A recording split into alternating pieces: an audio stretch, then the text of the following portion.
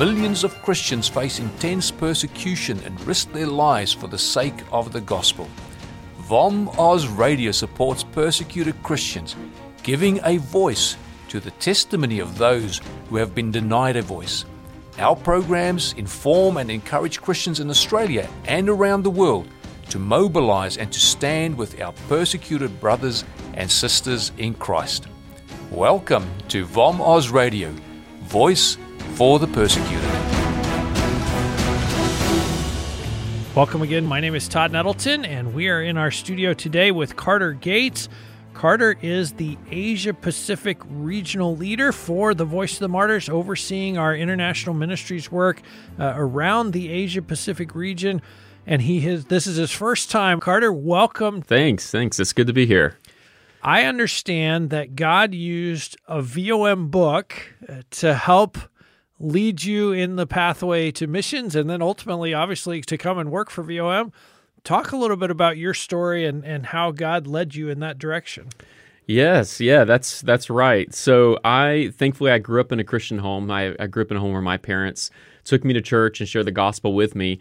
And I can't remember exactly how I found it, but when I was in high school, early college years, I found the Jesus Freaks book that VOM partnered with DC Talk to publish.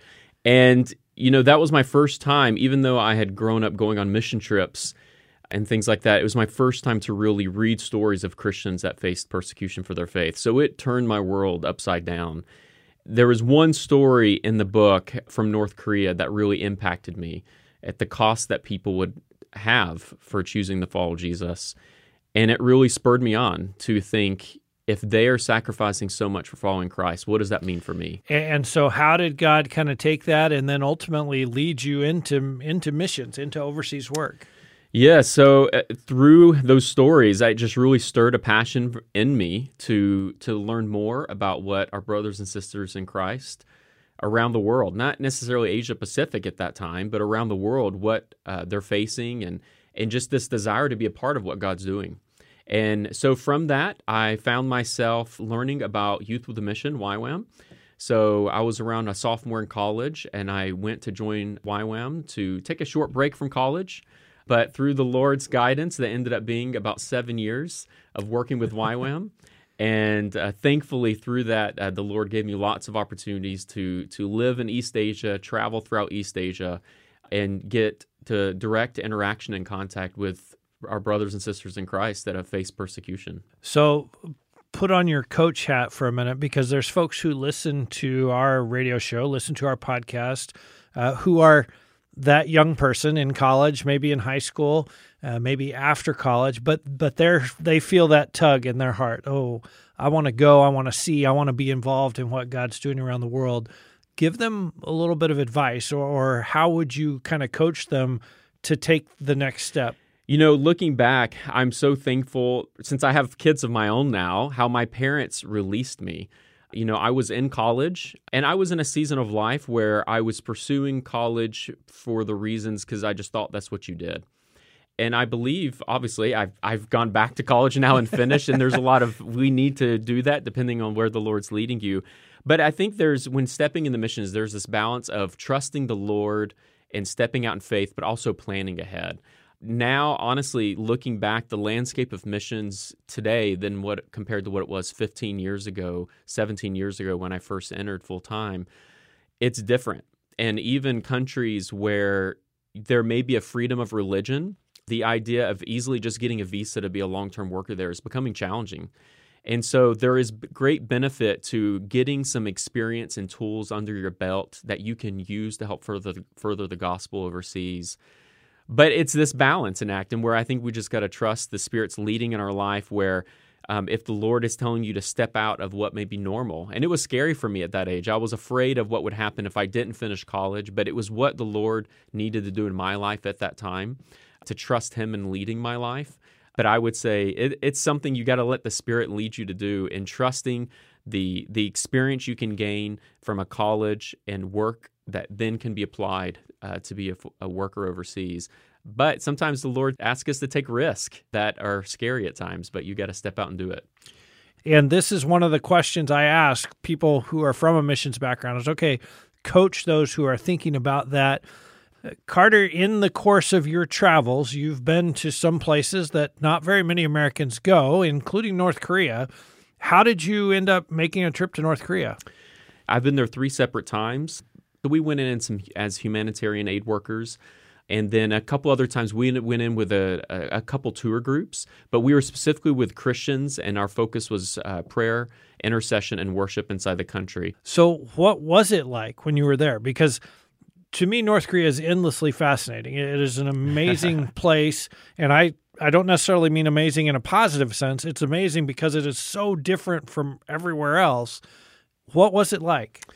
Yes, I mean, I feel the same way. I mean, still to this day, I like to consume any content on North Korea. It's just easy for me to do that. Me too. Yeah, it's like you go back in time. It's a fascinating place, especially when you look at Korean history, the history of the church in Korea. Back in 1907, there was a large revival in what is today Pyongyang. And what some people say, some church historians say, the church in South Korea, which is one of the largest missionary sending churches in the world, is the daughter church of the Church of the North. And so it's really fascinating to go to a place where there used to be a thriving church for at some point to now. It's very difficult when you go in and you see the places that they want you as a foreigner to be exposed to, and you know this is the best of the best they have to offer. In one of my trips, I was in a very far northern part of North Korea. It was in the winter, and there wasn't even central or any type of heating system in the hotel, and it was negative 20 Celsius outside. Oh my! And so you just realize the challenges the people of North Korea face. If this is what they want the foreigners to experience, you imagine what the people of North Korea face. Did they take you to a church? Did you have? I know there are show churches in Pyongyang. Did you go to those? Yes, I've gone to the 2 Protestant churches in Pyongyang on 2 different trips, and it's something you hear a lot of stories. If you've read much about North Korea, just what people guess and assume the people inside that church. I pray and hope there's true believers, but it's difficult to be a follower of Christ in North Korea. They don't set it up well for you to interact with the church members. When you arrive as a foreigner, all the church members are present in the church, and you're escorted in and you're sat down. And then when the church service is over, none of the members can leave until you leave the church because they're keeping you from interacting with them. And so it's different, and my heart goes out to the believers there because I truly hope that there's some in that congregation, but it's hard to know. Yeah. It's interesting because you go to North Korea, in your case, to try to get a sense of what it's like, but then you can't have conversation with people to get a sense of what it's like. It's like they absolutely don't want you to know what it's really like. Yes. And I think that's where when you step into the world of North Korean ministry, there's so many strategies and approaches on reaching North Korea with the gospel, whether it's doing things from the outside, ministering to refugees that have escaped, balloon launches into the country, or whatever it may be. The Lord is using the body of Christ around the world to reach North Korea in different strategies and methods, and just trusting that. Knowing we're confident that God is greater than the North Korean government and His Spirit's ministering to the people there, and we know there's believers there, and so we can pray for them. Amen. Carter, let's go next door to China. A lot of people have been thinking about China because of the Olympics. There's been a lot of attention to what's going on there. What are the latest things that you're hearing, obviously as the leader of our work in that country, about what's happening with the church? Yes, if anyone's been following the news any closely with China over the last couple of years, people know that it's getting more difficult for Christians in China. This was starting to happen before COVID, and then it just seems as though COVID has accelerated that in many ways. China has definitely used COVID lockdowns and restrictions to bring more control over the country. And most experts that we speak to, no one's expecting that to change. We think this is a new normal for China rather than what we're seeing around the world with other countries. Once COVID cases dwindle, then countries are reopening. But no one's expecting that to really happen in China. And so what we're seeing is just different challenges that the house churches are facing. As you can imagine, with greater restrictions and monitoring taking place in China, the house churches are having to meet in smaller and smaller groups. So some of the things we're hearing is just the challenges they face in this, as many people in China live in high-rise apartment buildings if they live in a major city, which is millions and millions of people in China. If you're in a house church and you have families with children, the children, if any of us that have young kids, it's hard to get them to sit still. Children make noise. And so the challenge of how do we keep the children entertained so they don't make noise, so the neighbors hear and raise suspicion and they call the authorities to come and check in on things. So it's just the smallest things like that our Chinese brothers and sisters are living under, this a little additional stress in meeting together. And as we all learned here in the U.S., from the very short periods of time we were restricted from gathering with our local fellowships, how hard that was for us. Yeah. And if you can imagine our brothers and sisters in China, the challenges they face gathering, even if it's in a very small group. What is it meaning as far as Voice of the Martyrs work in China? Because I know we're involved in helping the families of prisoners. We're involved in distributing Bibles. And I know some of this you can't say on the radio, but what are these restrictions meaning for your staff as you try to say, okay, how are we going to do this? How are we going to help these people? How are we going to get those Bibles to that place? What are these restrictions meaning for you guys? A motto that we go by in international ministries is that we take any necessary risk, but no unnecessary risk. And so we're constantly having to evaluate in China what's a necessary risk versus what's an unnecessary risk. And we really have to think that about our teams that are helping us do work there. Right now we're not able to travel into China, mainly for COVID reasons, restrictions, but also there's a security element in that. So our teams that are on the ground there, we have to really think what's a necessary risk and an unnecessary. And we have to let them make that decision themselves and ask them questions so they can let us know. But it's really creating greater challenges. And we're talking with people that are involved in Bible distribution that have been in this industry in China for decades and say this is uncharted territory for them, that they as experts don't even know what next month will bring inside China. Wow. It's something we're daily and almost daily evaluating with our team there as we're asking them to check in with us, because it's something that even for Chinese Christians, it's new territory for them as well.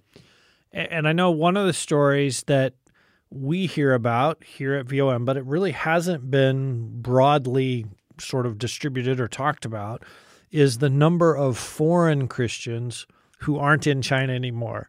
Businessmen, other people in other situations in China, but who either were asked to leave or they went home and when they asked to come back, they weren't allowed to come back or their visa was canceled. Can you talk a little bit about that? And not just to get the information out there, but so that our listeners can pray for these people who've been displaced from their life and their calling and their job and everything, and also for our brothers and sisters in China. Yes. So, before COVID and the few years prior to COVID, we were seeing a slow tightening that was building. And every once in a while we would hear and say, okay, this group of workers inside the country have been kicked out or they've been compromised. And it's something that what we discovered is, the Chinese government's very smart. They have a lot of technology and things, so they have the capability and the means to know what's going on in their country.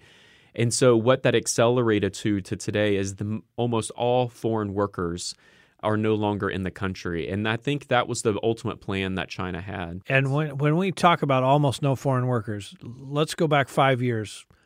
Can you put a number on that? Are we talking thousands? Are we talking dozens? What? Oh, I would say thousands for sure. I know there's one organization alone I can think of that had several hundred. So wow. That's just one organization. Wow. So, and then you think of all the independent workers that would be there that we may not really know about.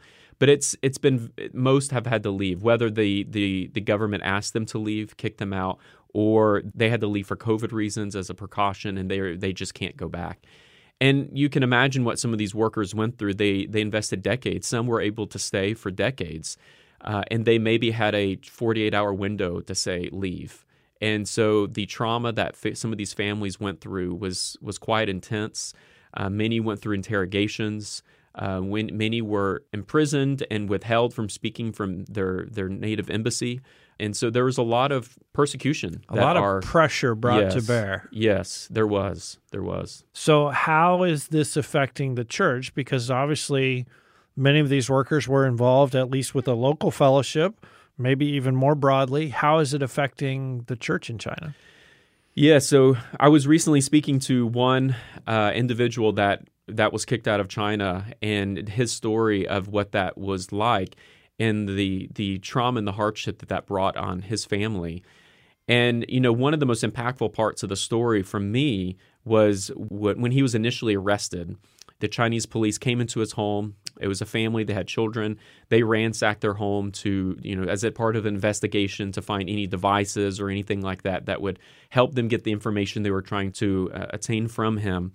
As you would imagine, when police do search warrants here in the U.S., they dump drawers out, they do everything. They did that to them.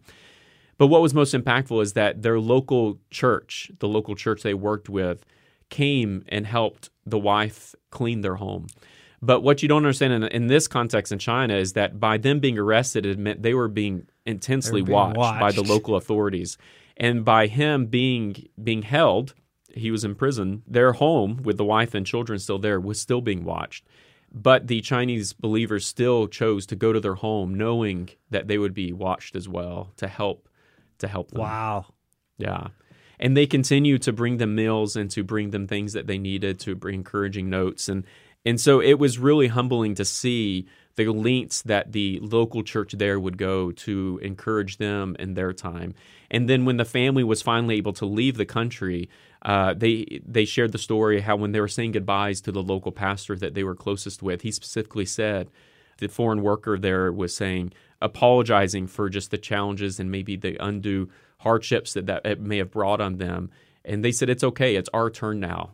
It's our turn. Wow. You've given us training and the things we need. Now it's our turn to lead. So, Carter, would you say, like you talked about a new normal, are there going to be no foreign workers in China? Is that the new normal? Is just the Chinese government is just not going to let that happen? I think time will tell. I think it'll be interesting once, because China's taking this zero COVID approach. And so with that approach, the quarantine rules and the visa allowances that they're giving are very restrictive right now. And so right now, it's hard to say. I think when visa allowances start being issued, what that will look like will determine what the future will have for foreign workers in China. And then I think we'll be able to get a glimpse of what that future is. It seems like COVID kind of played right into their hand. I mean, it's a great excuse for them. It is not about religious freedom. It's about safety and health. We just have to be careful. They're using it to fulfill, I think, the ultimate plan that they have, just to bring a bit more control to the country. And I mean, their facial recognition systems throughout the country are so immense that even if we had the freedom to travel into China right now, it's too risky for us to sit down with our team because China knows who everyone's meeting with. I mean, their monitoring systems are impressive. So as we kind of finish up this part of our conversation, how do we pray for China and for what's going on with the church there? One first thing, pray that we can continue to distribute Bibles. Most people, I think, are learning that if you don't know, China actually prints Bibles for most of the world. And one little inroad is they do have an allotment that they have for allowing Bibles to remain in country. But that number's dwindling. And so just be praying that we can continue to get Bibles to believers throughout China because there's still many, many believers without access to God's Word. And so just be praying for that. Be praying for the church leaders and pastors that they would have wisdom and discernment of how to lead their congregations through this new level of intensity, of security concern, and being watched. There's this balance of boldness in the gospel, but wisdom, and just praying that they have that well and how to shepherd their congregations well through this season in China. How would you, if you put your missionary hat on now, how can we pray for these families? And like you say, you just met with one that have basically been ripped out of China, ripped out of their lives, in some cases, decades of ministry, their friendships, their relationships. How do we pray for them as they're going through this you use the word trauma. How do we pray for them during this time of trauma? Yeah, that's good. I mean, there's many of these families and individuals where if you think they spent years of time and energy and resources into learning languages, into doing things to better equip them to reach maybe a certain people group or the people in China. And so praying that God would give them opportunities to still use these resources that they have. Pray that the Lord would help them find a soft landing place to heal. Some left, like the family we met, through intense situations where they were interrogated, they were held, they were imprisoned, and then released. Some, may have had a gentle warning and told to leave. But whatever it was, I would say pray that the Lord would lead them to the right places. Now these workers are being scattered throughout the world, whether they're trying to reach China from the outside in, trying to reach Chinese people in diaspora around the world, or they're changing their focus to a whole new people group. But just pray that the Lord ministers to them, that their home churches can care for them well, encourage them, and that knowing that God can still use them. Yeah. And for soft hearts, I think it would be easy to kind of like, God, how could you let this happen? I've given the last 20 years to learning this language and getting situated here. How could you let this happen? So, yes, and this one individual that we spoke to just expressed his anger and towards the Chinese officials of just the things they went through and how decisions are being made in the country that are impacting the people. But something that they were also reminded of is how well they were cared for by the Chinese church through that. Oh. So just their heart to continue, even though they may feel so frustrated with the Chinese government, their heart to still minister and love the Chinese people that are still there and how they can reach them and serve them in this time. I want to hit a couple more countries in your region, Carter. And the first one, let's stop in Myanmar or Burma. Mm-hmm. There was a coup about a year ago, a little over a year ago. February 1st. What is that meaning for Christians broadly, but then especially for the work that VOM is doing in Myanmar? How has the coup affected that? If you follow any history with Myanmar, you would know that until about 10, 15 years ago, the people of Myanmar lived under a similar dictatorship for many, many years. So what we've observed with a lot of our team and a lot of the workers we know there, the national workers, is that they're just kind of reverting back to the old normal. As much as they love the freedom they experience, they're not allowing this coup to stop them from fulfilling the calling that God's placed on their lives to minister to the church there. So there have been a lot of restrictions of traveling domestically. We're seeing those kind of ease. And so our teams are starting to travel again.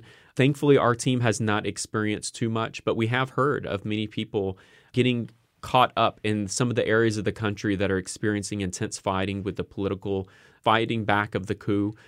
So it's a very intense time in Burma right now, but thankfully our team's still able to minister there and love the church and help our persecuted brothers and sisters. And is the reason for the pressure, the generals, I would assume, see the church as potentially working against them, like undermining their authority? Is that's why they would respond to Christians with like, hey, you can't do that? Yes, especially I think if they're seen as having outside help from foreign help. I think that's something of concern. If you think of any idea in a context like this, these dictators, they want control. So anything that causes them to feel as though their control or someone's trying to subvert their control, that's when it can get dangerous. And so our team is just trying to do things quietly behind the scenes.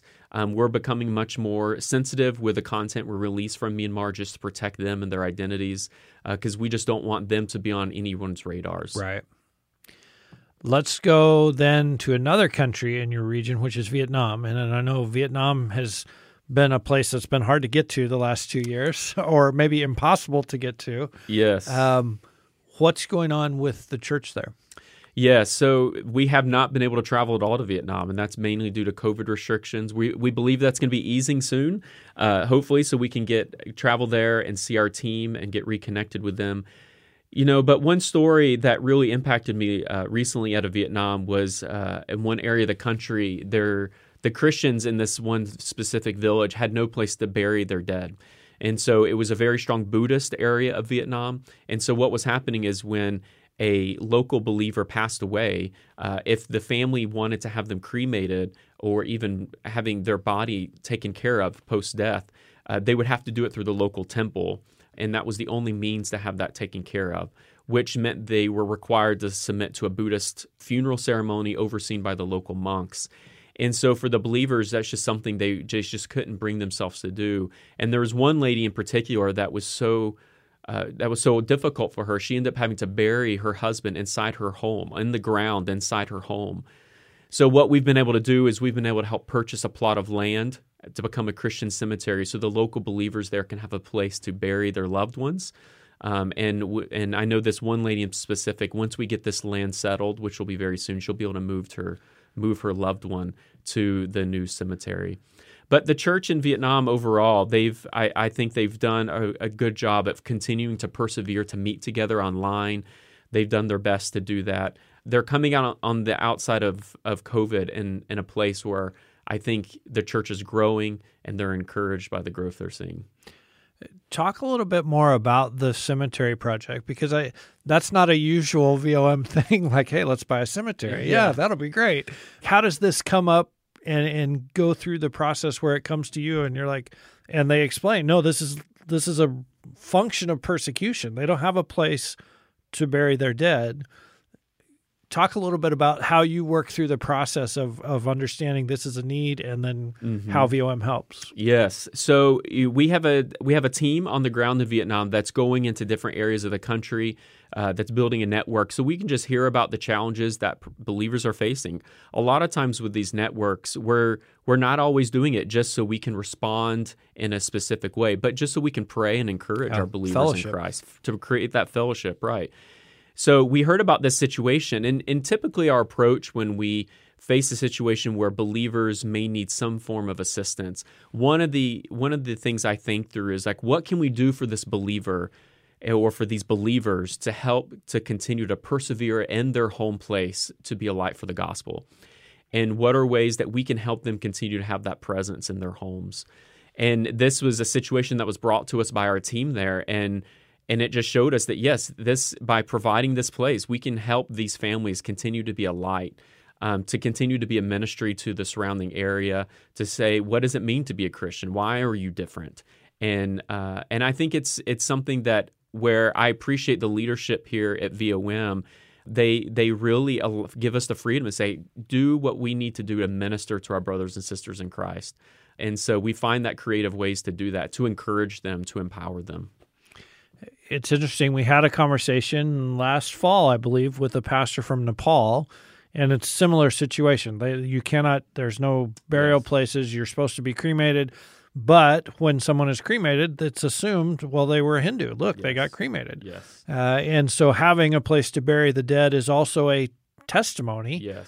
This guy was not a Hindu anymore, because otherwise he wouldn't be here. So it's always fascinating to me how the needs are different in more than 70 countries where VOM works, in a little village in Vietnam versus someplace in Burma versus someplace in Nepal. The needs are all different, but we're able to respond and we're able to provide help in a way that's really meaningful. I mean, for that lady to have a place to bury her husband, that's a very meaningful help to her. Yes, and our team goes there to meet with her and just to encourage her and to let her know that there's the body of Christ around the world that's praying for her and is here to encourage her.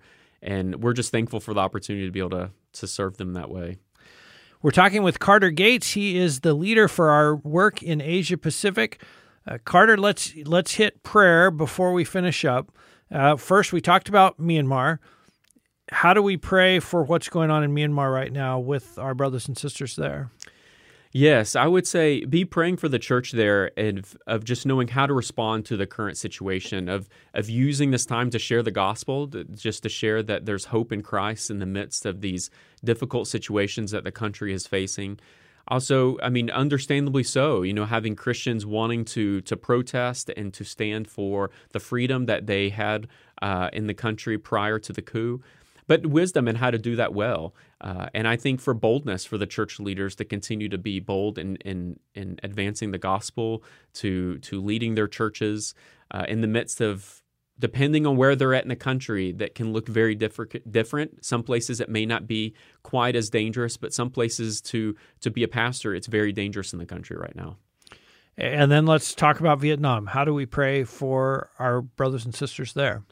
Yes. Vietnam, I would say continue to pray for the church leaders and pastors. I would say pray that they they regularly are under pressure, especially in the rural areas of the country. That's where we experience a lot of the persecution that we walk alongside these pastors with. I think pray for them that they would have the boldness, just like I was just sharing in Myanmar, to continue to lead their congregations, to not be deterred by threats by the local authorities to keep them, and that there's many people coming to Christ in Vietnam, and that they wouldn't be deterred by the fear or the threats that they may receive. And that we continue to distribute Bibles. This is another need in the rural tribal areas of the country. We're wanting to get Bibles to these believers that don't have them, whether it's an audio or a physical Bible, to encourage them in their faith. That COVID restrictions won't limit these things. Christians in hostile nations may live far from us. As believers, we know that we are one with them and part of the body of Christ. As such, we can't ignore their suffering. If the Holy Spirit is impressing you to know more and support the work of Voice of the Martyrs, please visit our website at vom.com.au. All donations of $2 and more are tax deductible in Australia. This has been a production of VOM Oz Radio, Voice for the Persecuted.